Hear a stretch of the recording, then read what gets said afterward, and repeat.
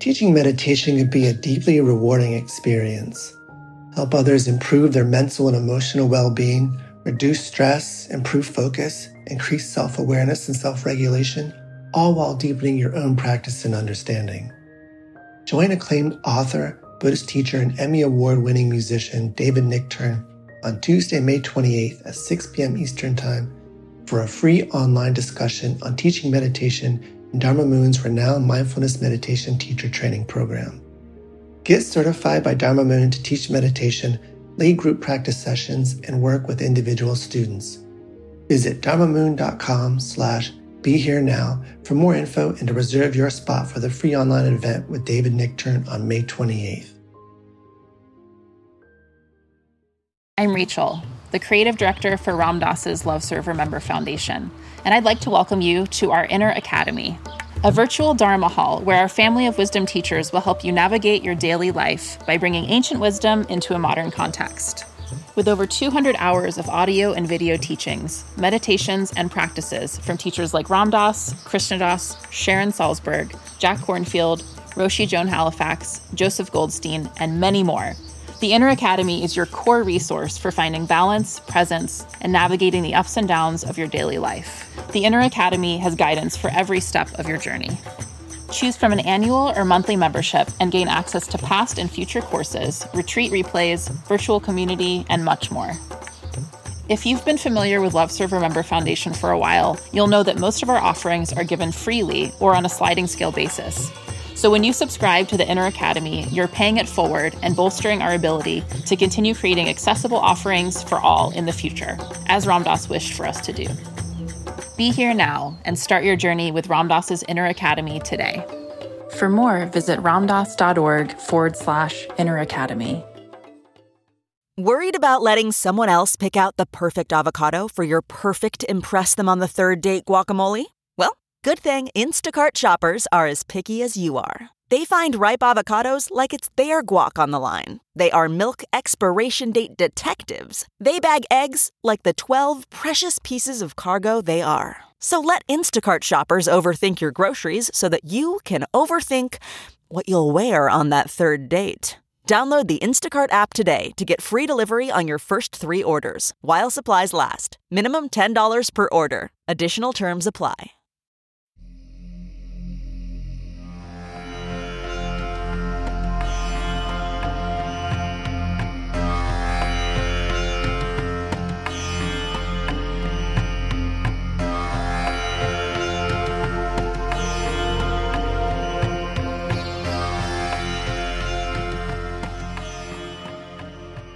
Welcome to the Sharon Salzberg Metta Hour.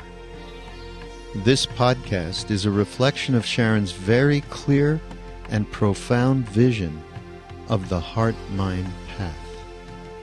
If you are interested in supporting Sharon's podcast, please go to BeHereNowNetwork.com/Sharon.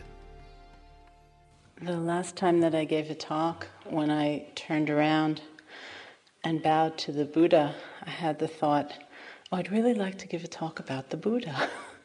And so I will.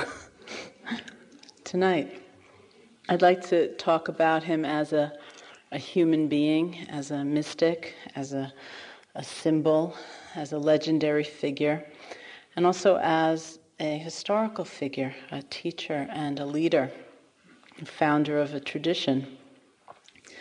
The word Buddha means one who has completely awakened from ignorance, one who has opened to their vast potential for wisdom and for understanding.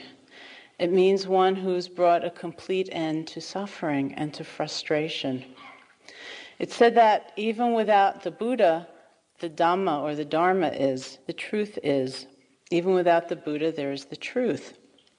There is the nature of things, the laws of nature. The Buddha didn't create the truth, but he uncovers it, he reveals it. And in fact, in the literal translation from the Pali, there isn't even a sense of his teaching or explicating the truth, but more this sense of proclaiming or pointing to the truth. So it isn't as though there were a thing that passed from him to others, but more that his description of the nature of life was such that people could look more clearly within themselves to see if it were actually so.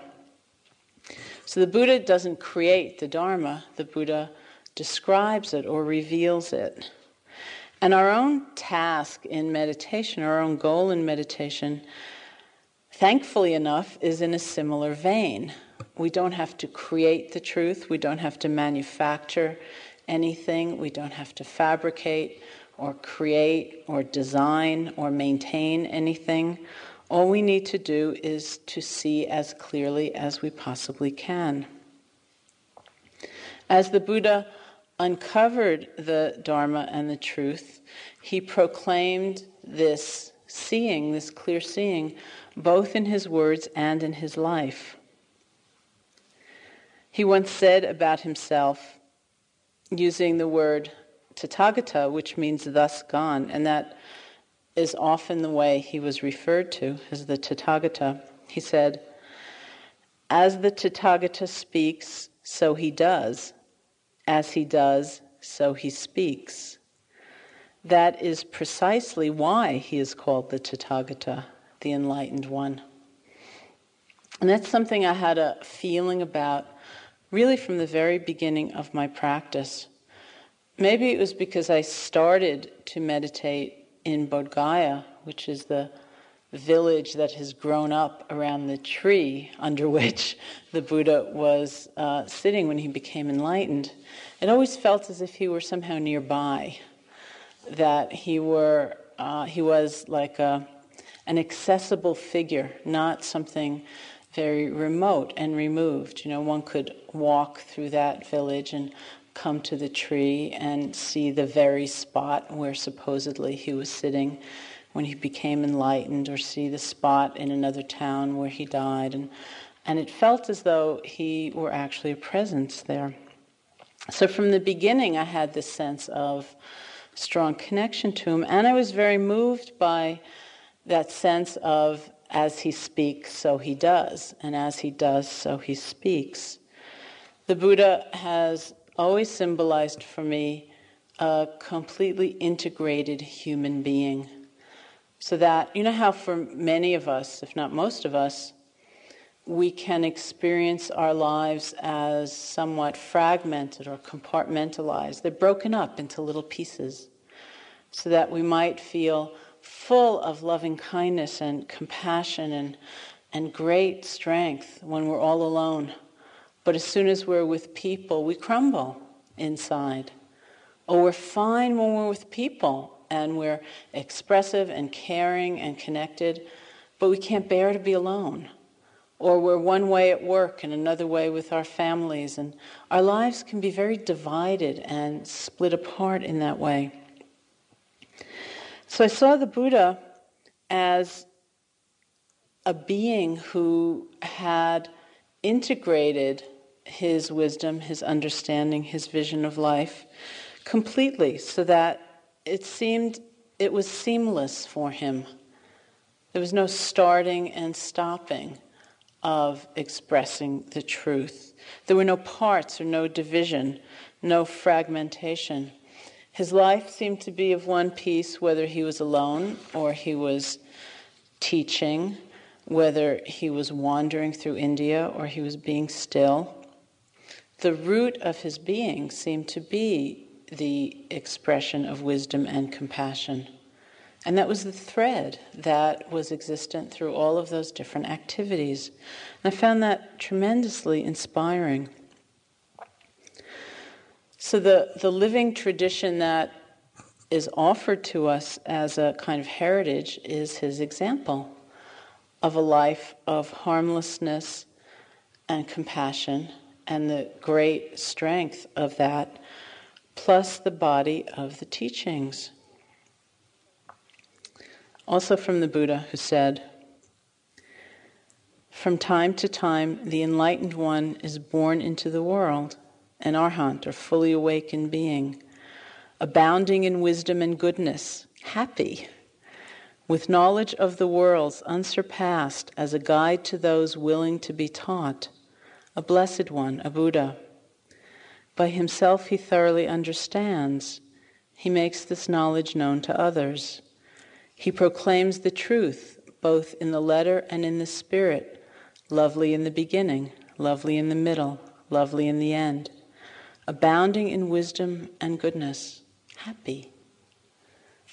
It's a pretty great possibility. The Buddha, or you might say our Buddha, arose in this world, in India, around 563 BC. He came to birth as a human being, just as we all have. His very compelling questions about the nature of life were also very human questions. It really is as though he were asking, what does it mean?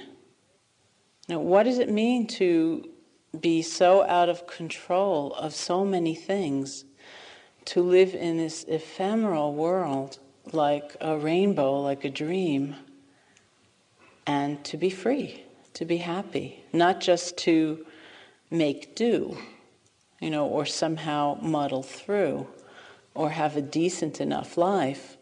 But what does it mean to really be free, to be happy, to be abounding in wisdom and goodness, given the nature of things being how much everything is changing? It's like the Buddha asked, in effect, what's it like to be born into this human body, to be so vulnerable and helpless, and then to grow up and to grow older, to be subject to sickness, to disease, ultimately to die, whether we like it or not.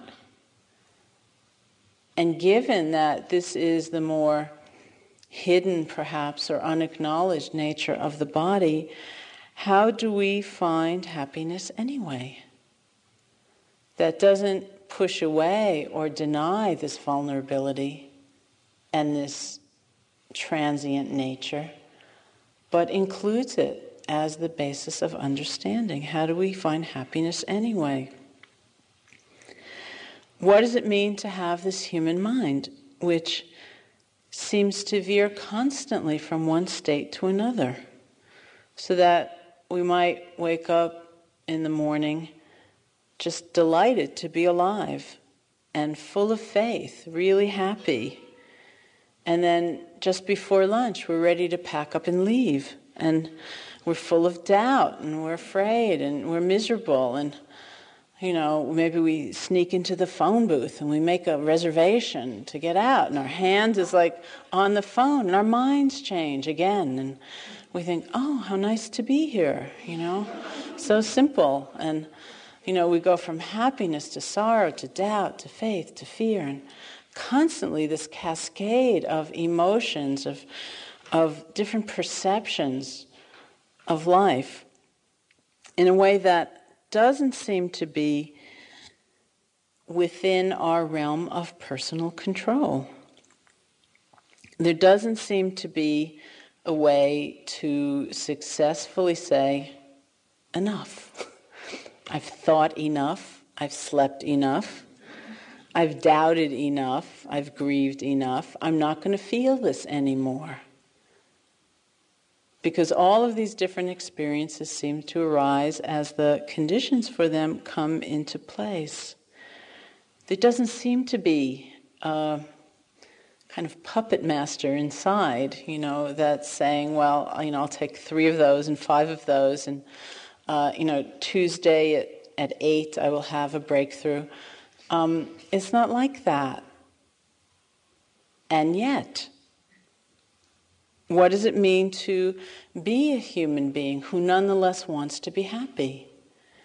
Who has this deep urge to feel at home in life rather than alienated, to not feel, this deep urge to not feel victimized by this constant barrage of changing states. Where do we find peace or joy or happiness that isn't confined within the body, trying to keep it from ever changing, that isn't confined within a feeling state or an emotional state, trying to keep it from ever changing?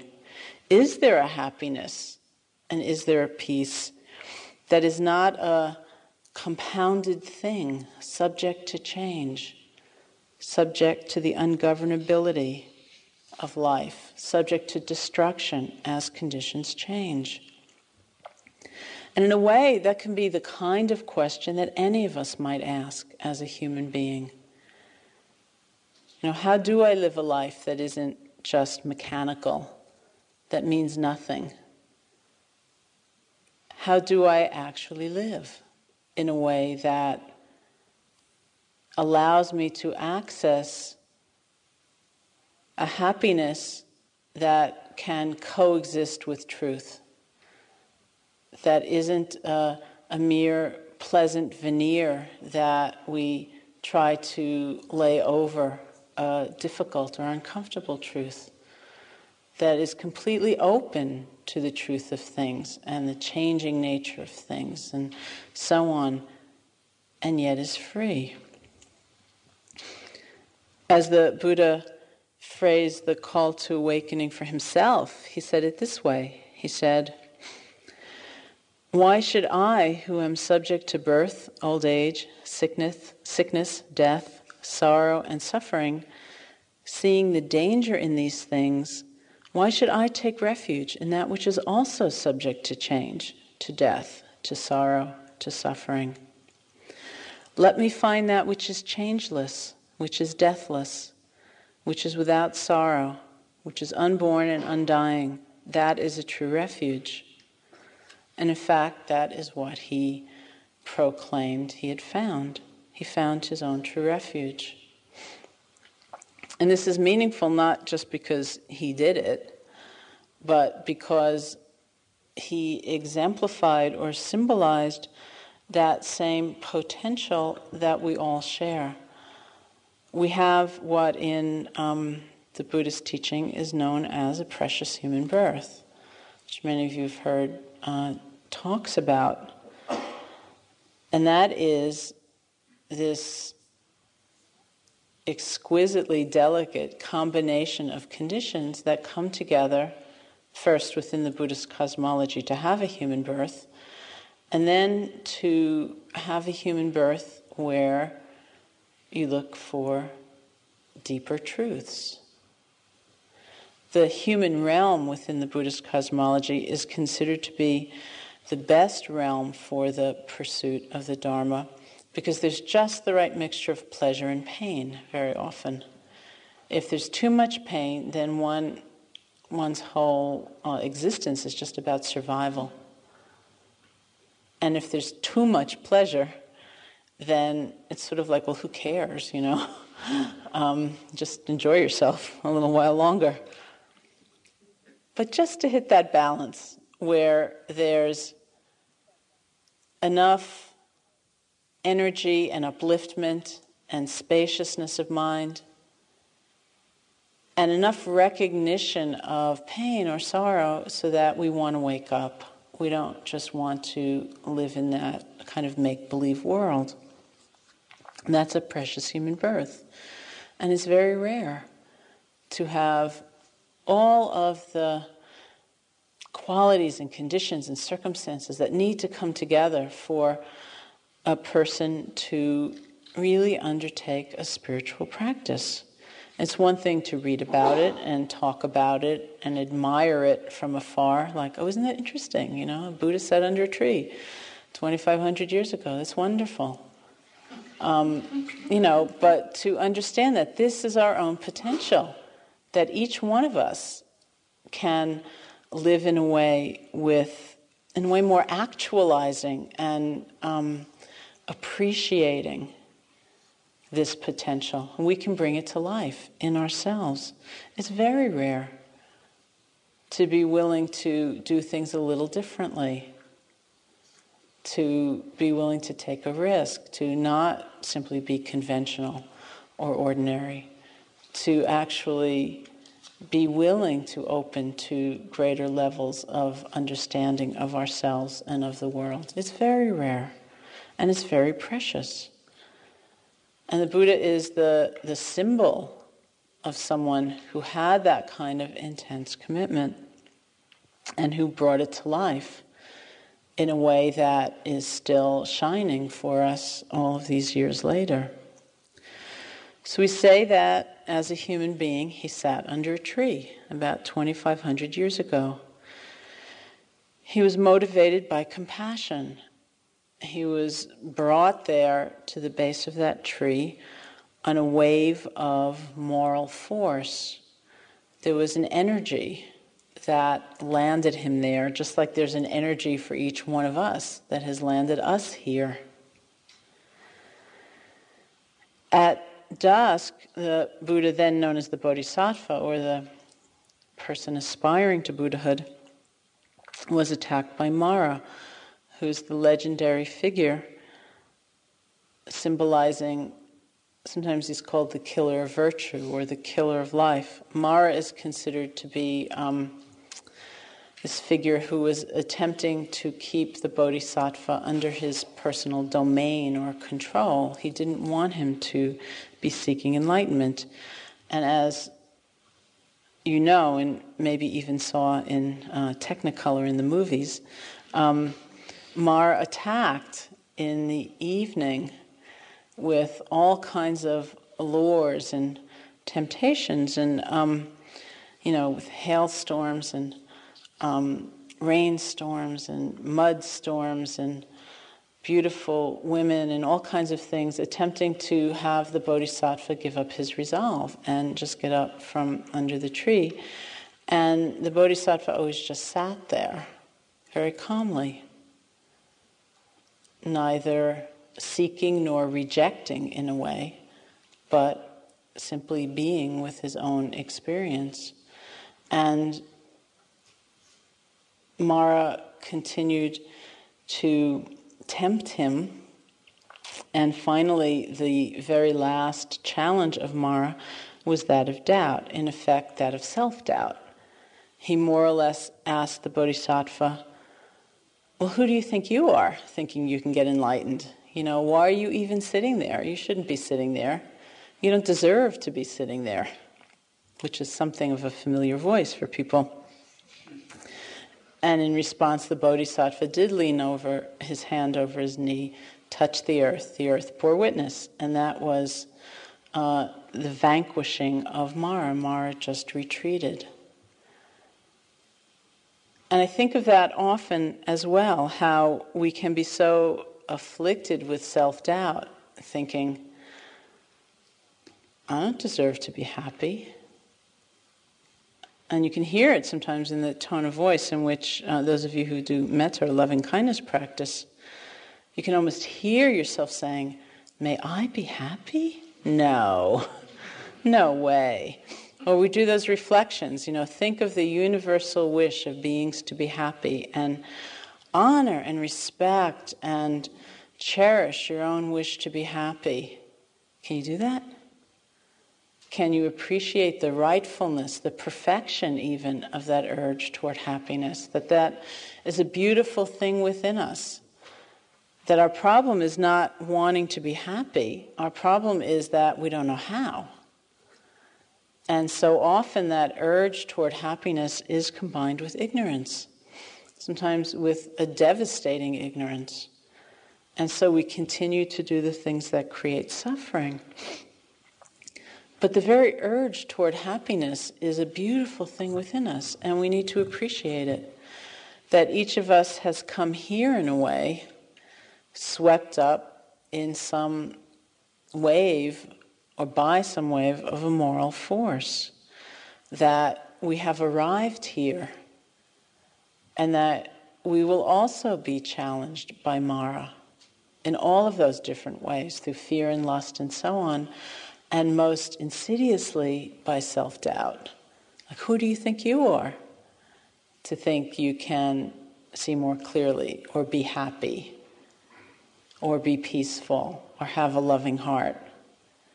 And we have to be able to sit there and neither succumbing nor rejecting, be with our own experience. Allow those temptations to pass on through, to know that, yes, this is where I belong, in fact. So the Bodhisattva kept on sitting there through the night. It was the full moon night in May. And it said that what he did was he saw the conditioned nature of suffering and sorrow and grief and loss and death, and he traced it back. He kept tracing it back until he came to ignorance as the root cause. And he saw his own and others' countless past lives stretching back over many ages and eons of the world. In a way, he saw the spectacle of the whole universe, of beings being born and dying, and all in accordance with the laws of nature. He saw the cyclic path of all beings, those who were very fortunate and exalted, and those who were very unfortunate and poor, and all beings just tossed about on these waves of birth and old age and sickness and death. And as the night went on, he saw the means of liberation. So what he saw and expounded was suffering, and the cause of suffering, and the end of suffering, and the path to the end of suffering. It said that at the first light of dawn, just as the star Venus broke in the morning sky, he saw through the very last traces of ignorance in himself, and he was completely enlightened. This is something I've also always liked about the Buddha's teaching. There isn't this sense of there being an ego or self within that needs to be annihilated. That somehow, when you hear about different spiritual approaches and the message is, well, you have to kill the ego or destroy the ego or give up the ego, something sometimes more or less violent. And often when I hear these things, I get a sense of, almost like there's this little self inside that's been good to me all my life and has been showing me a good time, and now I'm going to kill it, in my spiritual pursuit. And what the Buddha posited, on the other hand, which is really very different, was that there never has been a self to begin with, in that sense of a solid, separate entity that's pulling the strings and in control of things. That this little being inside has never existed to begin with, and it's like an illusion. It's like a contingent reality where we have forgotten the component parts, and we've made a mistake. We've made a very big mistake. But it's just a mistake. It's not a thing that we are out to get and crush and annihilate and destroy. And so the only enemy, so to speak, is ignorance.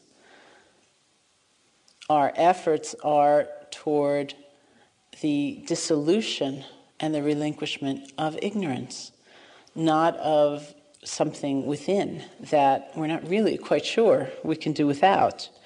Those very common questions, and we laugh sometimes because they're the most common questions in all these years of teaching, and they all begin with, if there's no self, then if there's no self, then who's doing this course? Or if there's no self, then who's going to be able to leave this room?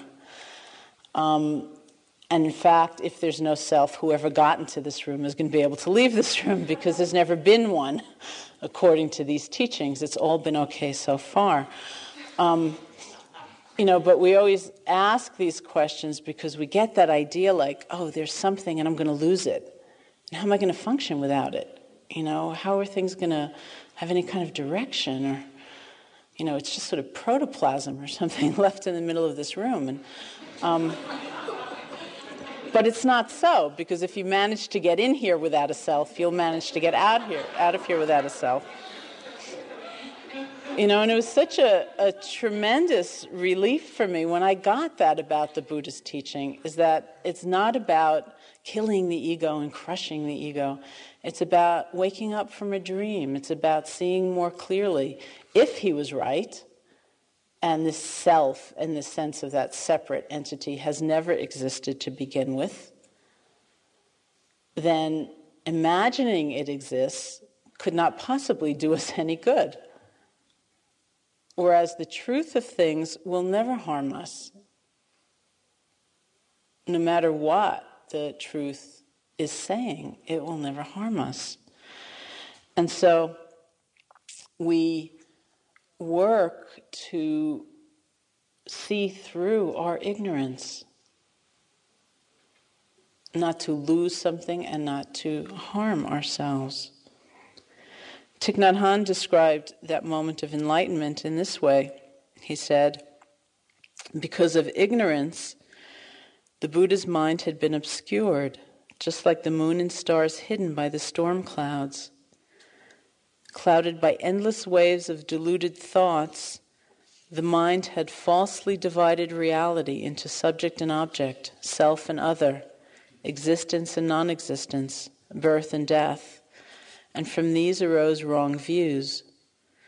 The prisons of feeling, craving, grasping, and becoming, the suffering of birth, old age, disease, and death, only made the prison walls thicker. The only thing to do was to seize the jailkeeper and see his true face. The jailkeeper was ignorance. Once the jailkeeper was gone, the jail would disappear and never be built again. So that is the essential confrontation for the Buddha and for ourselves. It's simply with not seeing clearly. It's not understanding, not knowing what is true. And it is amazing that the light of that moment of his seeing clearly, of his enlightenment, all those centuries ago, is still shining now. The accomplishment of the Buddha, the nature of the freedom that he awoke to, is what is available to us. We can see it from different angles. It's like looking at a jewel from different sides and seeing different facets of the jewel. One aspect of it is what is known traditionally as the Great Renunciation, which isn't exactly an external renunciation, but it's a move toward greater and greater simplicity. What it is fundamentally is a renunciation of grasping and aversion and delusion. Renunciation doesn't mean taking something and throwing it away in a fit of temper or being afraid of something and therefore desperately trying to push it away.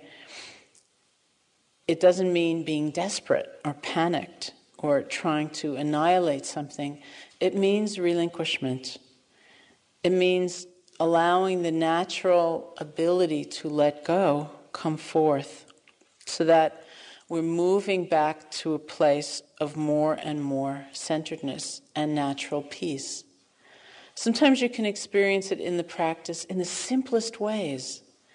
It's like feeling one breath and getting ready for the next, instead of just feeling one breath. So all of that movement of trying to get a handle on what's coming next before it even happens, of trying to be on top of things, all of that in a way sets us off balance, so that for much of our day, we are in effect leaning forward.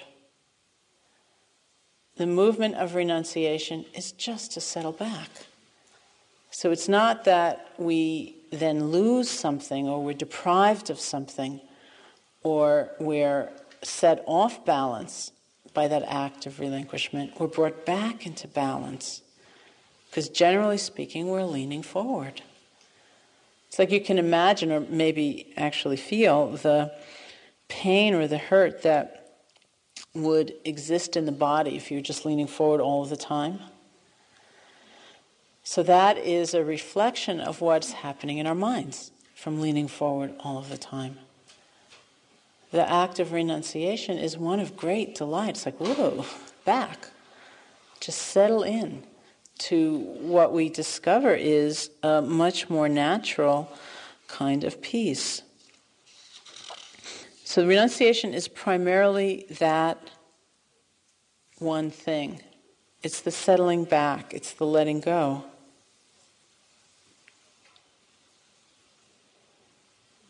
When we do that, we actually discover our lives. So much of that leaning forward is the cause of this construction of the sense of self and other, of feeling so apart and feeling so separate. We lean forward in an effort to govern, to control, to manipulate. And when we lean back, it's like we're just relinquishing that. And what we discover, strangely enough, is more of a sense of oneness than when we were leaning into something, trying to hold on, trying to make it behave in a certain way. The Buddha once said, I think quite beautifully, those who are heedless, those who are heedful or mindful are on the path to the deathless. Those who are heedless or mindless are as if dead already. Because without mindfulness, there's no spark. There's actually no fullness of experience. There's no, the word in Pali translates as radiance. There's no energy, there's no light or luminosity. And that doesn't mean bliss. That our experience is all blissful when we're mindful, so don't worry. But it means there's that sense of vibrancy or real wakefulness. Those who are mindless are as if dead already. And isn't it so, really? You know, that we just walk around, we're completely disconnected and we're unaware. And then you lie down in bed at night and you think, what did I do today? Where'd my life go? It's just like that, really. So the renunciation is relinquishing, letting go, relaxing. Letting go of what we don't, in effect, need. Letting go of that fruitless effort to control. And when we do that, we discover this space of more gentleness and balance and natural peace. And what arises is that facet of enlightenment or understanding, which is known as realization. The act of what is called the great renunciation becomes the great realization. We don't let go and then decide, well, now I'll try to see things more clearly. Once we do let go of our habits of clinging and grasping and trying to manipulate, we do see things more clearly. There's a line from a poem by Yeats in which he says, "Who can know the dancer from the dance?" And that is the realization that actually arises. We let go of the habits and the obscurations of mind and the things that confuse us and the things that lead us further away from the truth. And what do we see? We see who can know the dancer from the dance, which is not an intellectual understanding. It's a great intuitive, wordless knowing. It's an intuitive opening to how things are. It's like everybody in this room undoubtedly has known for a very long time intellectually that everything is changing, that every cell in our body is changing. But on what level do we know that? Do we know that on the level where we're sure it's true but it doesn't matter? do we know it on the level that transforms our vision of our lives and our deaths? What we can claim as being under our control. What we need to accept as the nature of things. On what level do we know it all? The realization is of the nature of existence, that there is perhaps not this self, this ego, taking care of us, that our experience perhaps does not refer back to an isolated core, something substantial, which in the end is going to protect us. That there is more this sense of conditions coming together and coming apart. It's like when we had the storm the other day. One could say, where did it go when it left? But it isn't quite exactly that the storm picked itself up and went somewhere else. It's more true to say that it wasn't a thing of substance, of ultimate solidity, that different conditions came together in a certain way. There was that result, that effect, the conditions changed, the effect changed. So where was the existence of that storm, or of this body, or of this mind? We see that everything is very fragile, it's very tentative, and it's very intertwined, interdependent.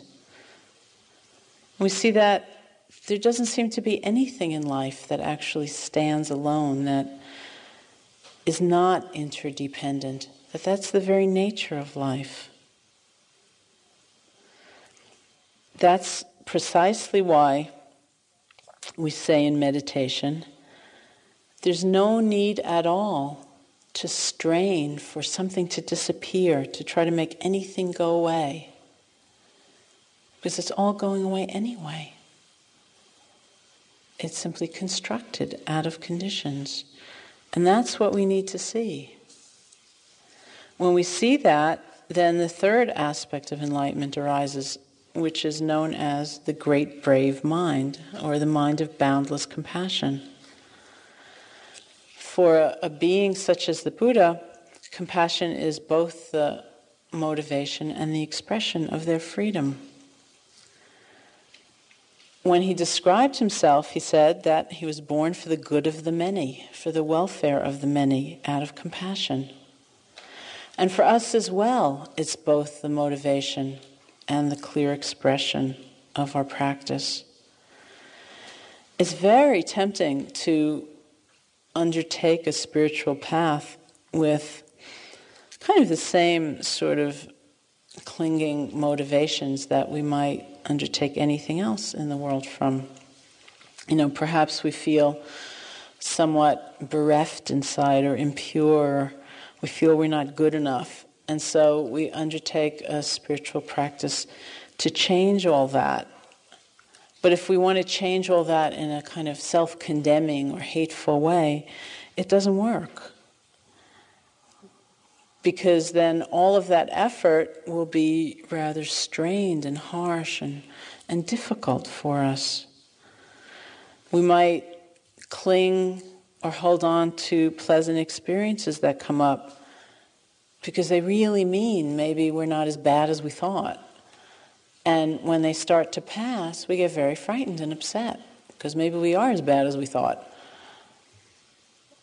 And so what we need to do is really challenge that basic motivation, because we can practice in a stronger and more sustained way from a motivation of compassion.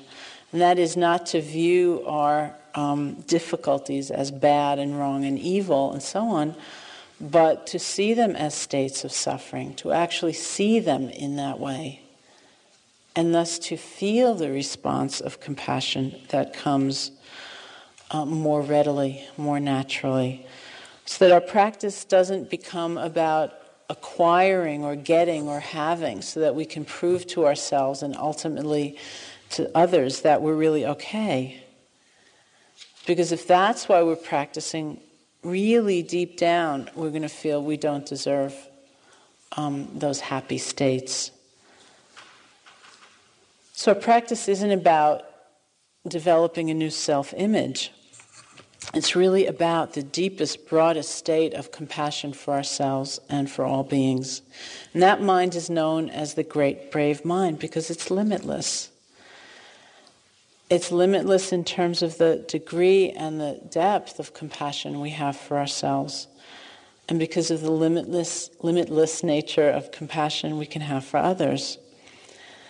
It's like that state, the trembling of the heart or the quivering of the heart, is like a mirror that we can look into all along our practice. And we say, what is motivating me? How am I relating to this particular torment of the mind that's arising right now, to lust or anger or fear or whatever? Am I looking at that state and myself bearing that state with some compassion?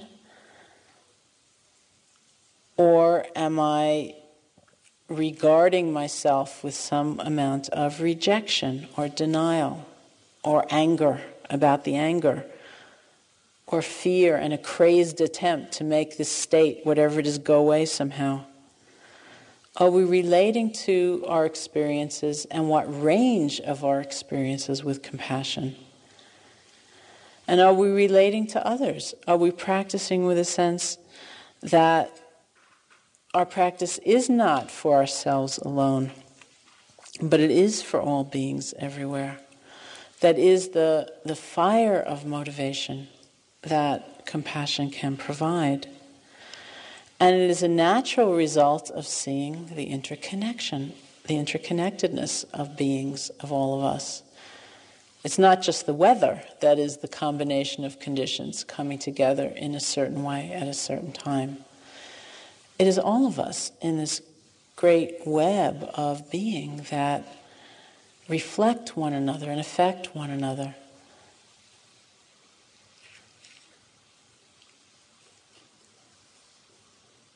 So here's the Buddha who became enlightened one night sitting under a tree with the perfection of these three aspects of liberation: renunciation, realization, and compassion. It's said that after his enlightenment, the Buddha stayed for 49 days just around that tree. He did walking meditation for 7 days. He gazed at the tree in gratitude for 7 days for having sheltered him. He did various reflections for a total of 49 days, and then he moved on.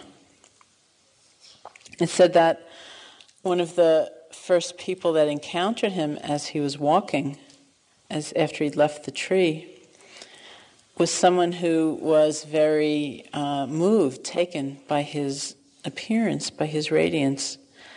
And this man said to the Buddha, "Who are you?" And the Buddha said, "I'm awake. I'm an awakened one." And the man said something like, "Maybe," and he walked away. And the Buddha went on to find his first 5 disciples and to teach. For those who were willing to open, who had the tendency or the propensity to listen, then he was an incomparable teacher. There's something he said that I quoted earlier about beings willing to learn. For those beings willing to learn, he was an extraordinary teacher. It said that he could, of course, read the mind and the heart of beings and know exactly what practice they needed for their liberation. And that's probably one reason all those stories end so happily, and then, 30,000 beings got enlightened.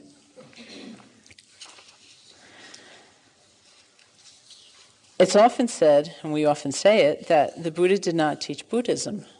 The Buddha taught the Dharma.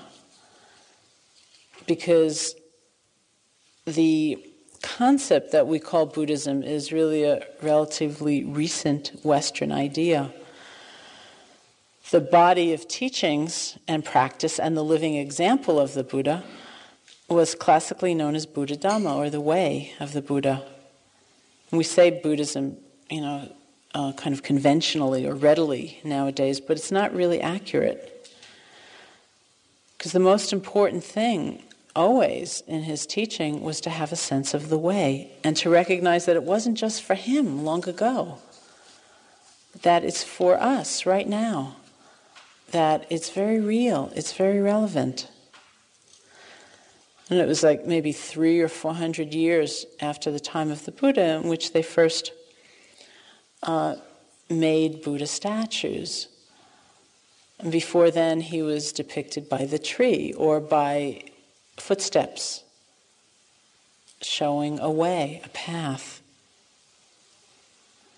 I think of it sometimes as a kind of transparency. When we look clearly at the Buddha, we look carefully at the Buddha, we see the Dhamma, we see the truth. Because they're inseparable. And we see the Dhamma, we see ourselves. Because that is the truth of our experience.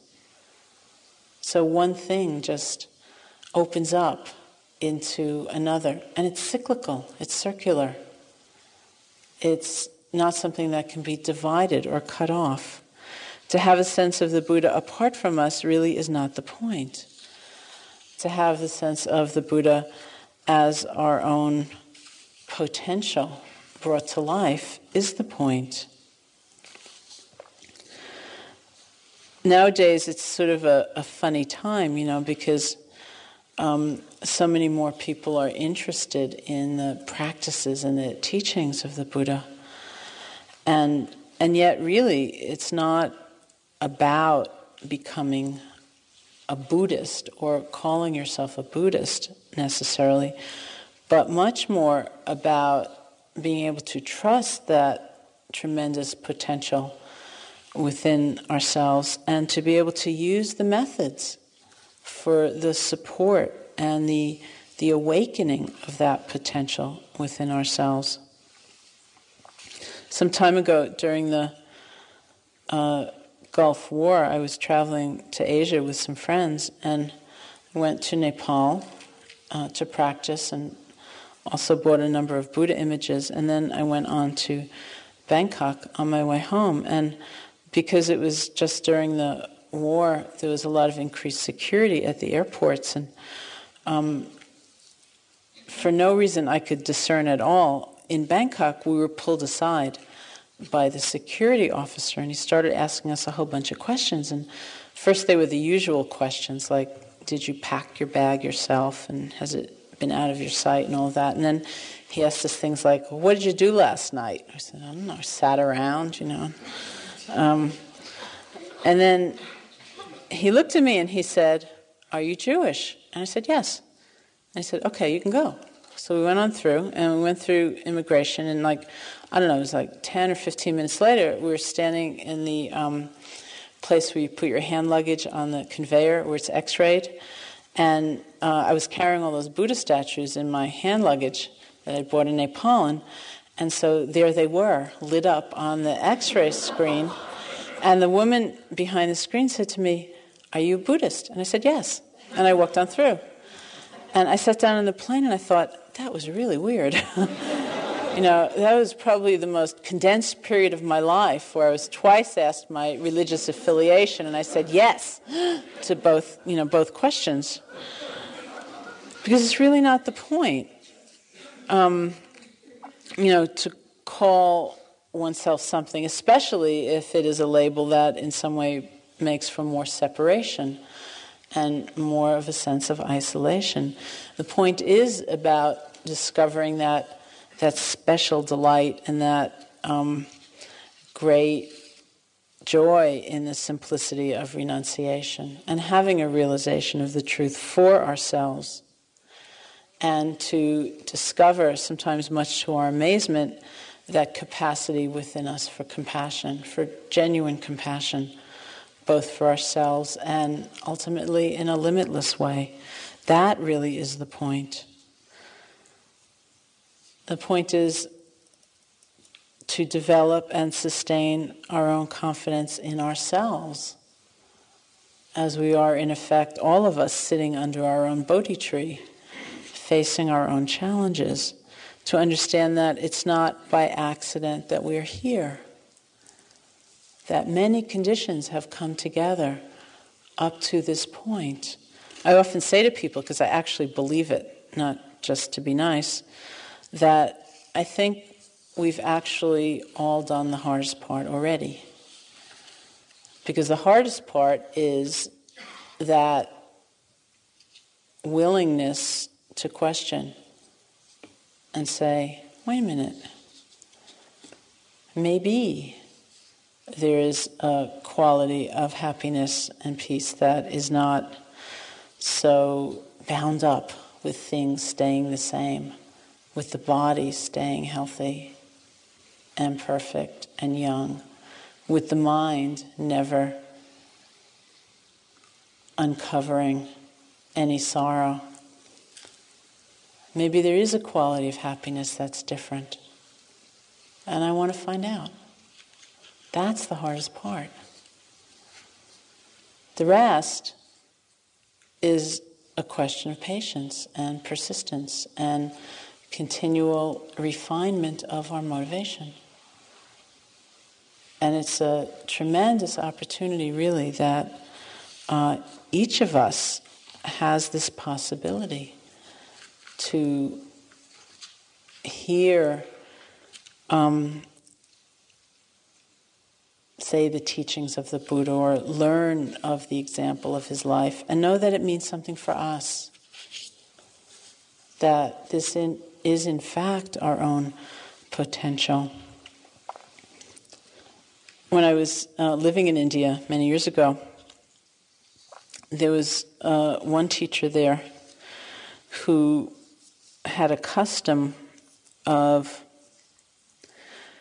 gathering his older, more experienced students around him in these special sittings, and these special sittings were held at a time when this teacher's teacher in another country was sitting as well.